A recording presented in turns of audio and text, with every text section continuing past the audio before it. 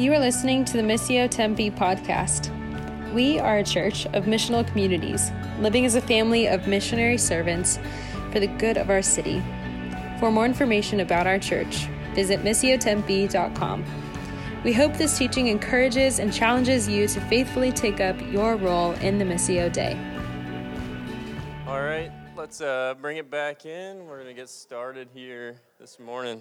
Welcome to Missio. My name's Chris Hamilton. I'm one of the elders here, and I am preaching this morning on our last Sunday before we take a big long break. I just have the joy of going through Mark 8 with you guys. My wife has already told me that I should be brief, which I think is ironic because she got up here and said, I don't know how long this is going to take about that last slide.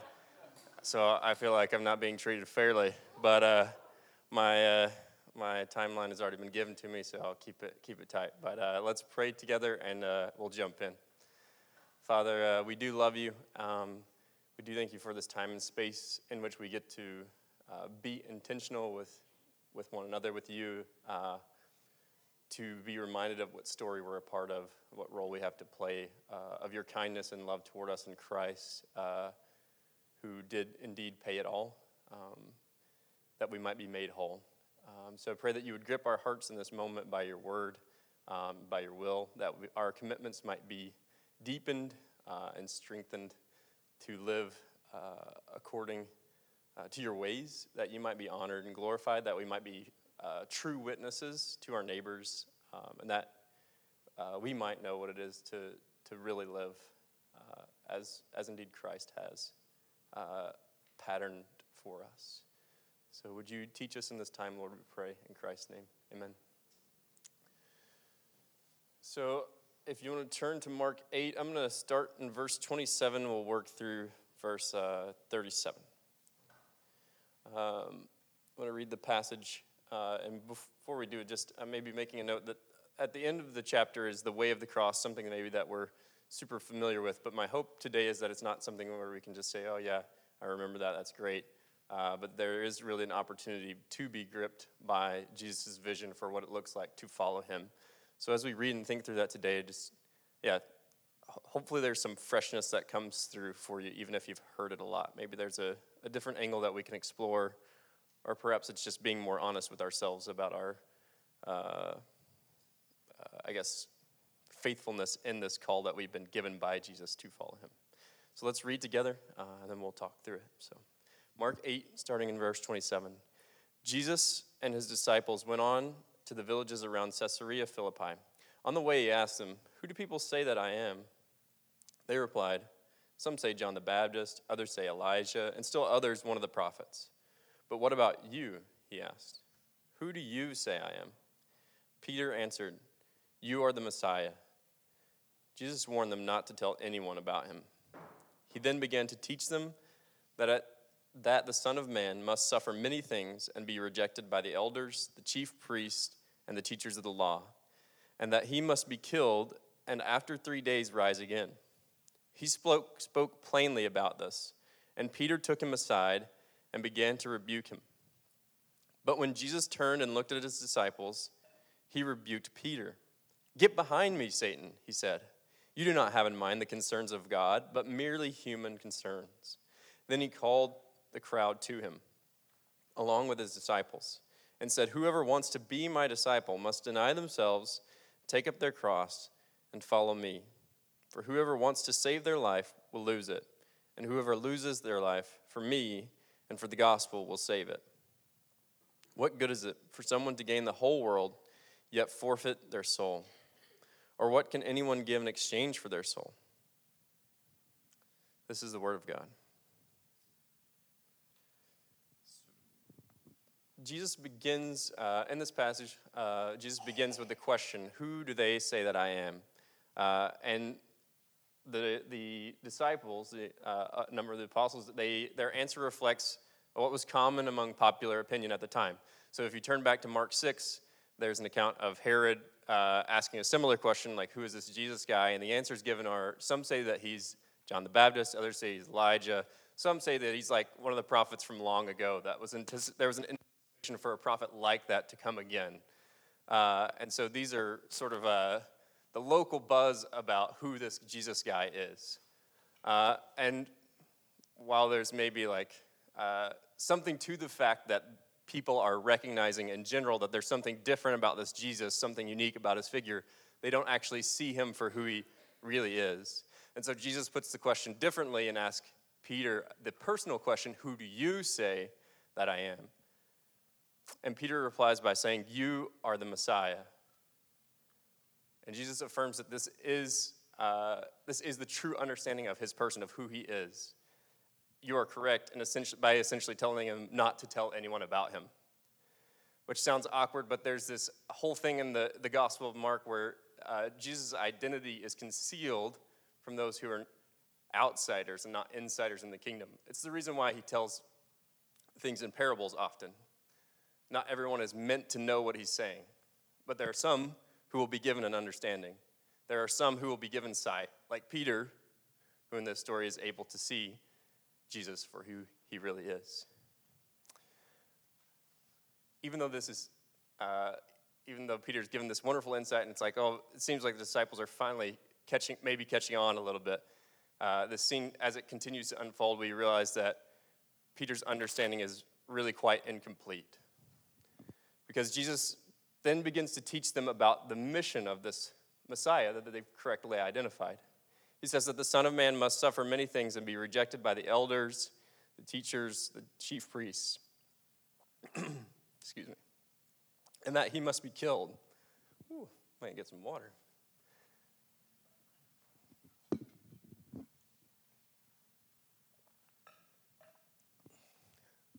So he's going to be killed and he's going to rise again.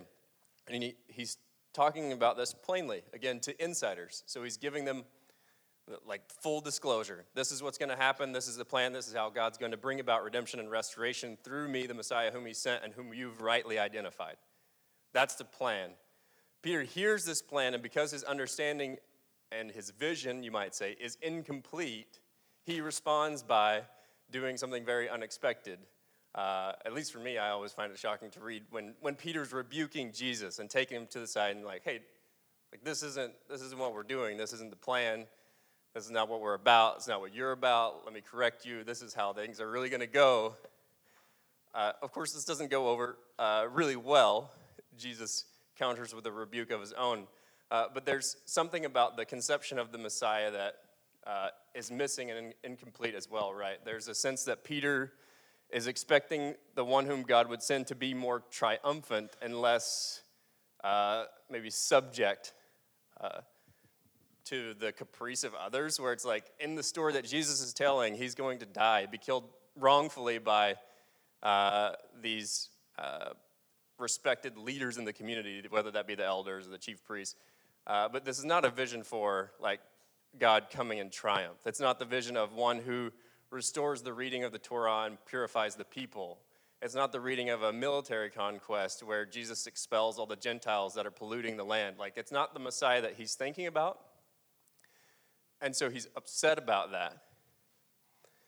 And he's confused by that. And so are the rest of the disciples. And that's something I feel like maybe if you've been around Missio long enough, you've probably heard that piece about like their conception of a triumphant Messiah.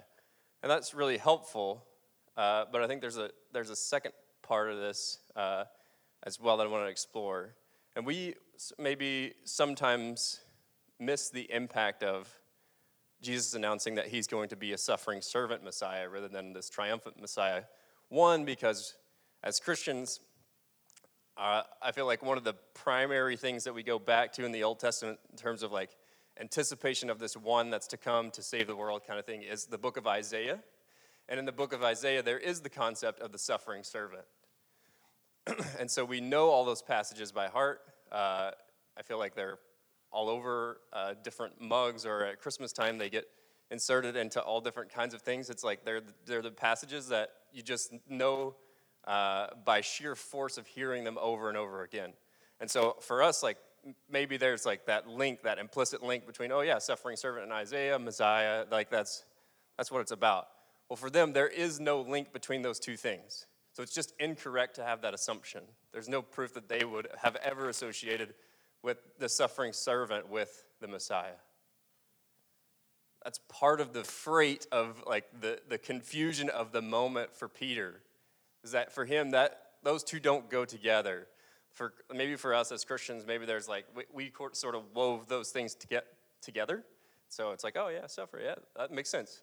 It didn't make sense. And a part of the weight of the moment is not just the Messiah's mission. So like Jesus is going to do this thing, and it's confusing. I didn't think it was going to be like that. But it also has implications for the mission of the Messiah's disciples. So Peter is not happy about the announcement of how Jesus is going to get things done, or how God's going to get things done through Jesus. But Peter's equally unhappy about the fact that this has really big implications for how God's going to get things done through Peter moving forward. Like that's where the real significance is, I think, even for us. It's good to know that there's maybe a misconception around what the Messiah was going to be like, but the reason why that's so heavy or so meaningful and significant is because it has everything to do with what we will be like as the people who follow that Messiah, what our future will be like. And Peter, in a determination to avoid suffering, begins to rebuke Jesus. And Jesus counters that rebuke with an observation about Peter's blind opposition to God's will. Because Jesus knows that God has determined to redeem and restore through suffering. So Peter was determined to avoid it, but Jesus knows that God's determined to accomplish redemption through it. And so there's that disconnect between the two. And so the first observation that I wanted to make in the text, and Charles, if you wanted to throw that slide up there. Observation number 1 is that we must embrace the deep and inseparable connection between our understanding of who Jesus is and who we must become, which is a mouthful. But I think when I was preparing Charles had asked me to preach on Mark chapter 8, and the thing that seems like you can't overlook is the way of the cross at the very end.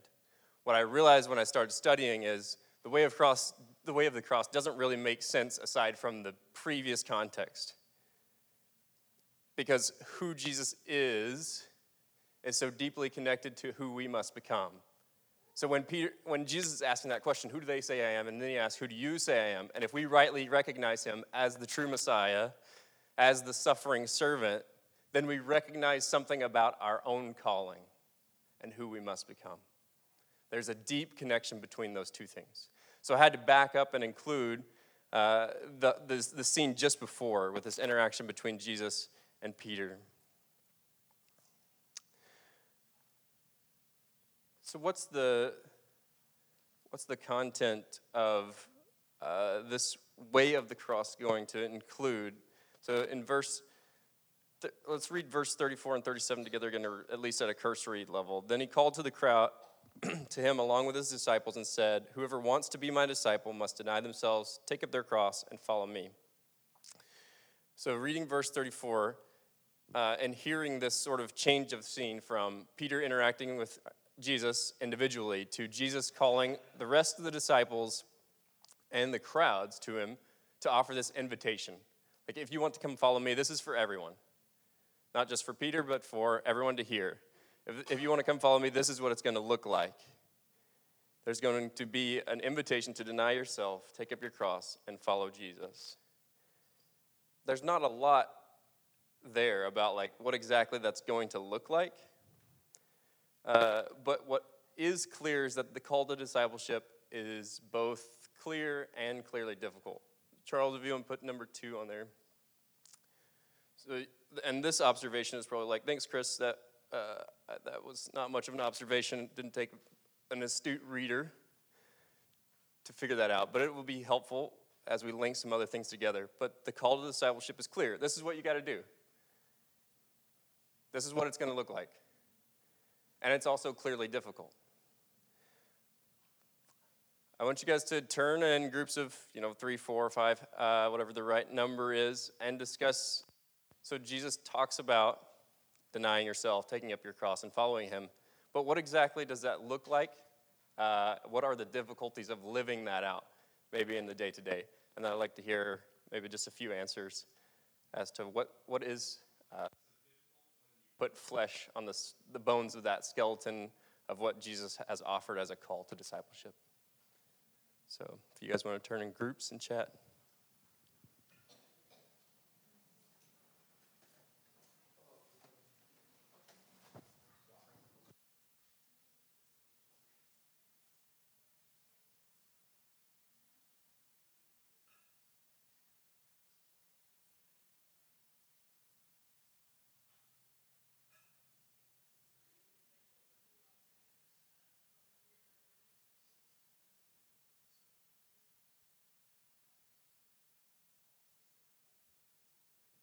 Yeah.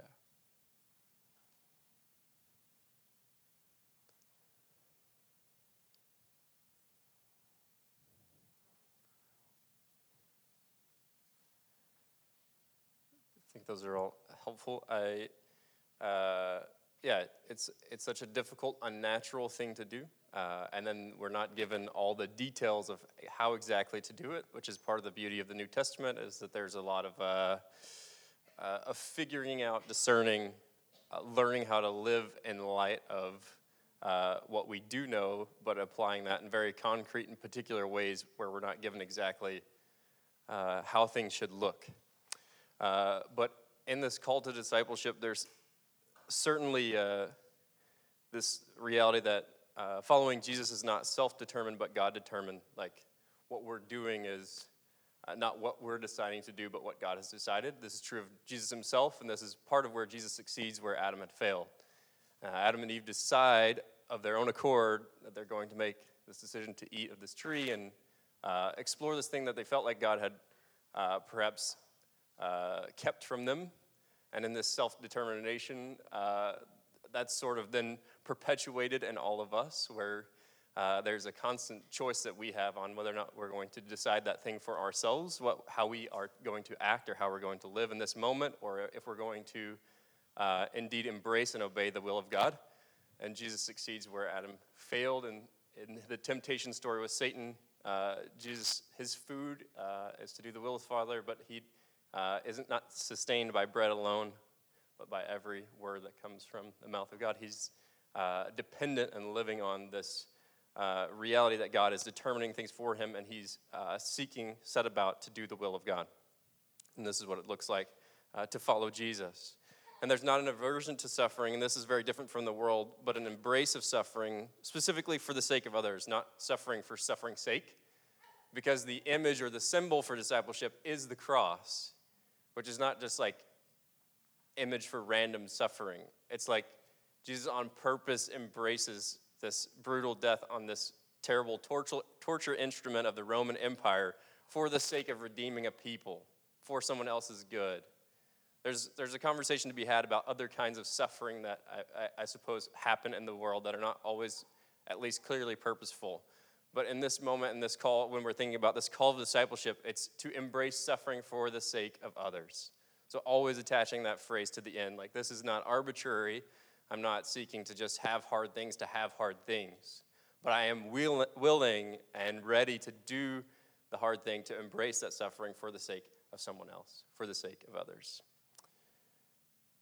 And all of it gets summarized in this symbol, which for them would have been very perplexing and like odd choice, because it would have been the symbol of torture, it would have been a symbol of death, of subjugation, and of loss, like defeat.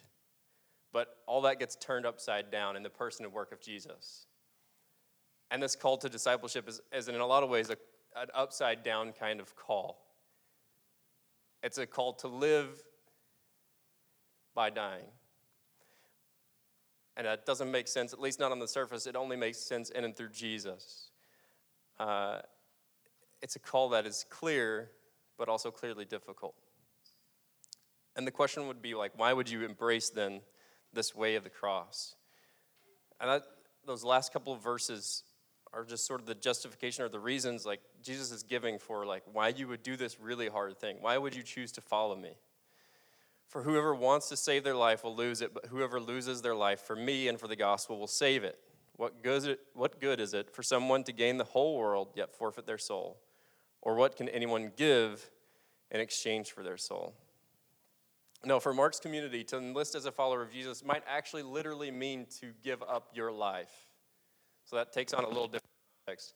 I was studying a bit in the morning at Extreme Bean, and I was thinking about this, and it's like you feel the alienness of that, or the distance from that, because I'm like sipping on my $5 coffee on my Mac computer, typing and like looking across the street at Taco Bell, and they're thinking about, if I follow Jesus, like I too might die. And it's like, oh, this is very different. Like, I just feel out of place. And it can feel almost like hard to be, how do I engage with this text in a real way? Because I feel like it's like almost not real, like me engaging with it. But I think there actually is an opportunity for us. Now, the irony and the logic that Jesus uses for why you would choose to follow him is that those who are going to save their lives or try to save them will lose it, but whoever loses their life for Jesus will save it. So you could ignore Jesus, potentially gain the whole world, and still lose your life. And life in this passage is a lot more than just physical existence. It's not just the breath that you breathe. It's not just those moments that constitute the space between when you were born and when you die. Life is our whole person. It's the core of who we are, and it's like our very being itself. So the stakes are a lot higher than just those moments between birth and death, and the stakes are a lot higher than just the breath that you inhale into your lungs. It's your very being. It's your humanity. What I want to say, to be clear, is I don't think Mark is divorcing, because we might read this and think there's like a separation that's happening between your physical life and your soul. Because Jesus is talking about, oh, you could gain the whole world and forfeit your soul. And sometimes maybe the implication there is like, oh, I see the reason why you would do this is because spiritual things are more important than physical things. But I don't think Mark nor Jesus are interested in that sort of thing. They're interested in our humanity, our very being, that core part, that life, that understanding of what life actually is. So if I was to say that maybe in a slightly different way, it would be to say that you can actually be alive without being alive. You can be a human being who's so alienated from your humanness that you're subhuman, that you're not actually fully experiencing life. And so this claim in Mark 8, the logic of Jesus for why you would follow him, even though it's so difficult, is that the only way to be fully human and fully alive, is through suffering for the sake of others. That's the only way.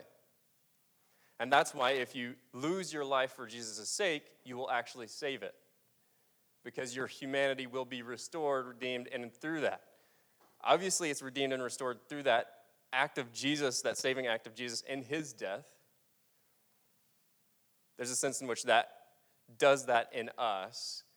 But there's this additional layer in the sense that Jesus is calling us to follow him, that we might take up our humanity by following this God-man who is the only one who's been fully human.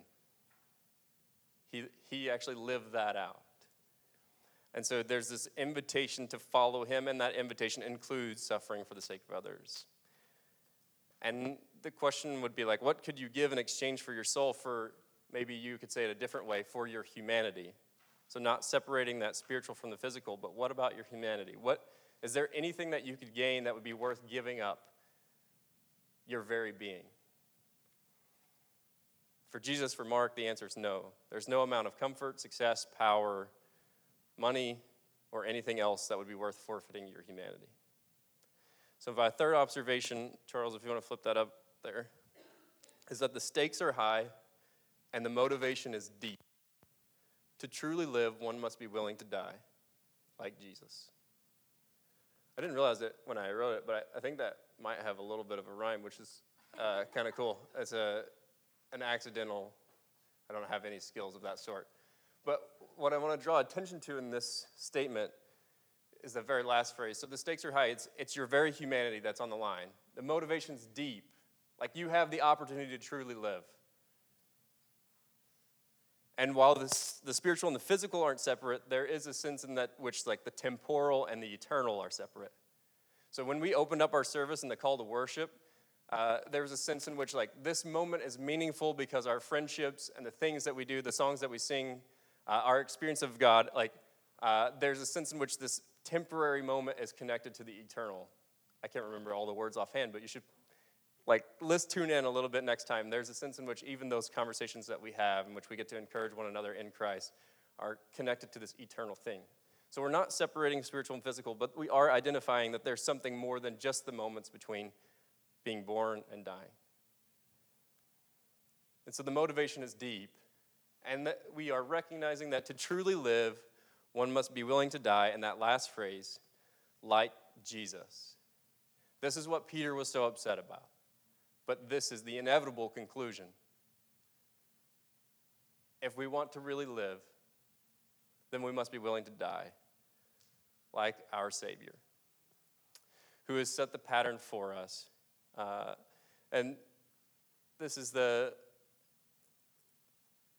think the other warning that comes through for us, where the text and the story becomes a little more approximate to us, where I felt distant because I was having all those experiences of the 21st century as a consumer, and I was looking out at my world, and it's not all bad, but I can feel very distant from what they're experiencing because I don't have to risk losing my life, and you probably don't either.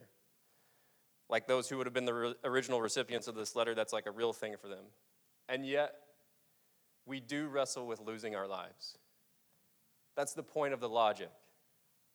We may be inclined to amuse ourselves to death, work ourselves to death, drug ourselves to death, numb ourselves to death, or some combination of those and others.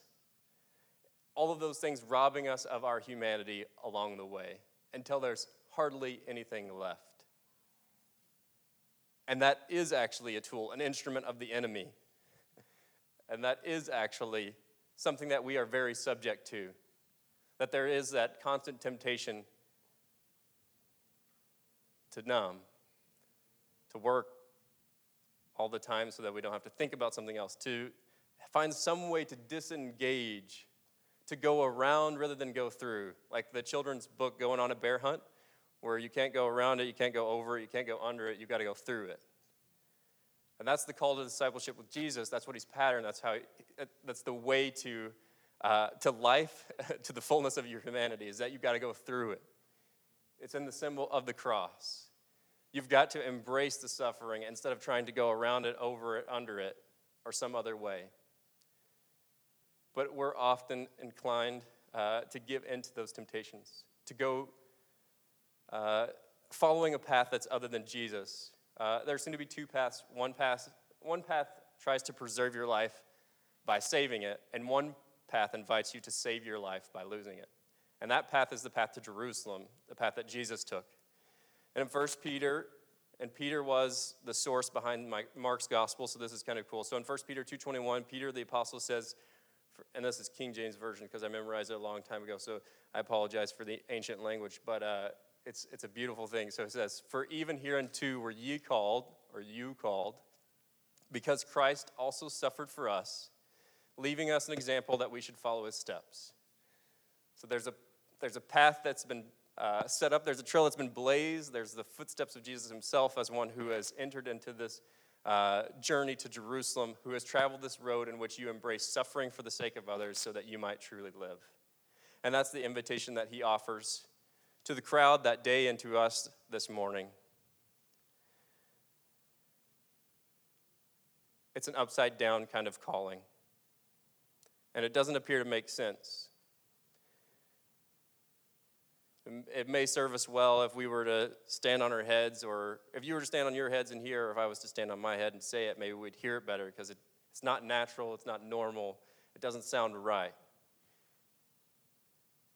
But if we do see it, and we encourage others to see the same, we do that so that we might see with the eyes of Peter, but not just with the eyes of Peter. If you have your Bible open, you could turn to Mark 15. It's verse 37. So we want to see with the eyes of Peter, but we also want to see with the eyes of the centurion at the end of Jesus' life. So it says, sorry, I'm at 14. The air blew. 35 37. With a loud cry, Jesus breathed his last. The curtain of the temple was torn in two from top to bottom. And when the centurion who stood there in front of Jesus saw how he died, he said, "Surely this man was the Son of God." So we can only know Jesus. The only way we can know him is when we see him in light of the cross, like the centurion. He gets it. He sees it. He recognizes Jesus for who he really is because he sees Jesus take his last breath on the cross. And that's the center of what God was doing in Jesus. That's the center of the Gospel of Mark, that this man is the Son of God. And we can only know who we are and who we're to become when our understanding of discipleship is transformed by our crucified King. This is the invitation today, that even though the call is difficult, it is certainly clear, and there is one who has patterned it for us and who has invited us to follow him. So let's pray together, send a representative to let the kids know. Perfect, and we'll enjoy communion. Father, we love you. We thank you for this time, for this space. Thank you for a reminder that you are inviting us into an upside-down kind of kingdom. But you've proven its validity. You've proven its worth. And through the death and resurrection of your Son, that he would be the first to defeat death, and that his victory would be ours, that we might walk in a newness of life as those who do not seek to preserve our own lives for our own sake, but who lay them down as he has for the sake of others, that we might truly live. As we come to your table, we just pray that you would meet with us, that we would encounter you here, that our hearts would be transformed so that we might see Jesus for who he really is, the suffering servant, our crucified King. It's in his precious name and by the power of the Holy Spirit that we pray. Amen. Perfect. It's 1 Corinthians 11.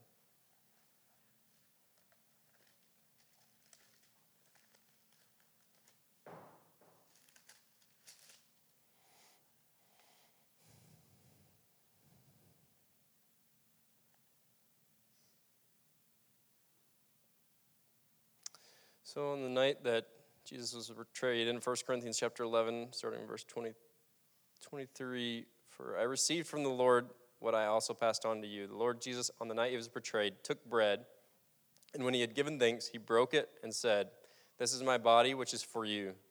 Do this in remembrance of me.' In the same way, after supper, he took the cup, saying, 'This cup is the new covenant in my blood. Do this whenever you drink it in remembrance of me. For whenever you eat this bread and drink this cup, you proclaim the Lord's death until he comes.'" So if you'll join with me, we will repeat this mystery of our faith, that Christ has died, Christ is risen, Christ will come again, and then we'll come to the table together. Christ has died, Christ is risen, and Christ will come again. Come to the table.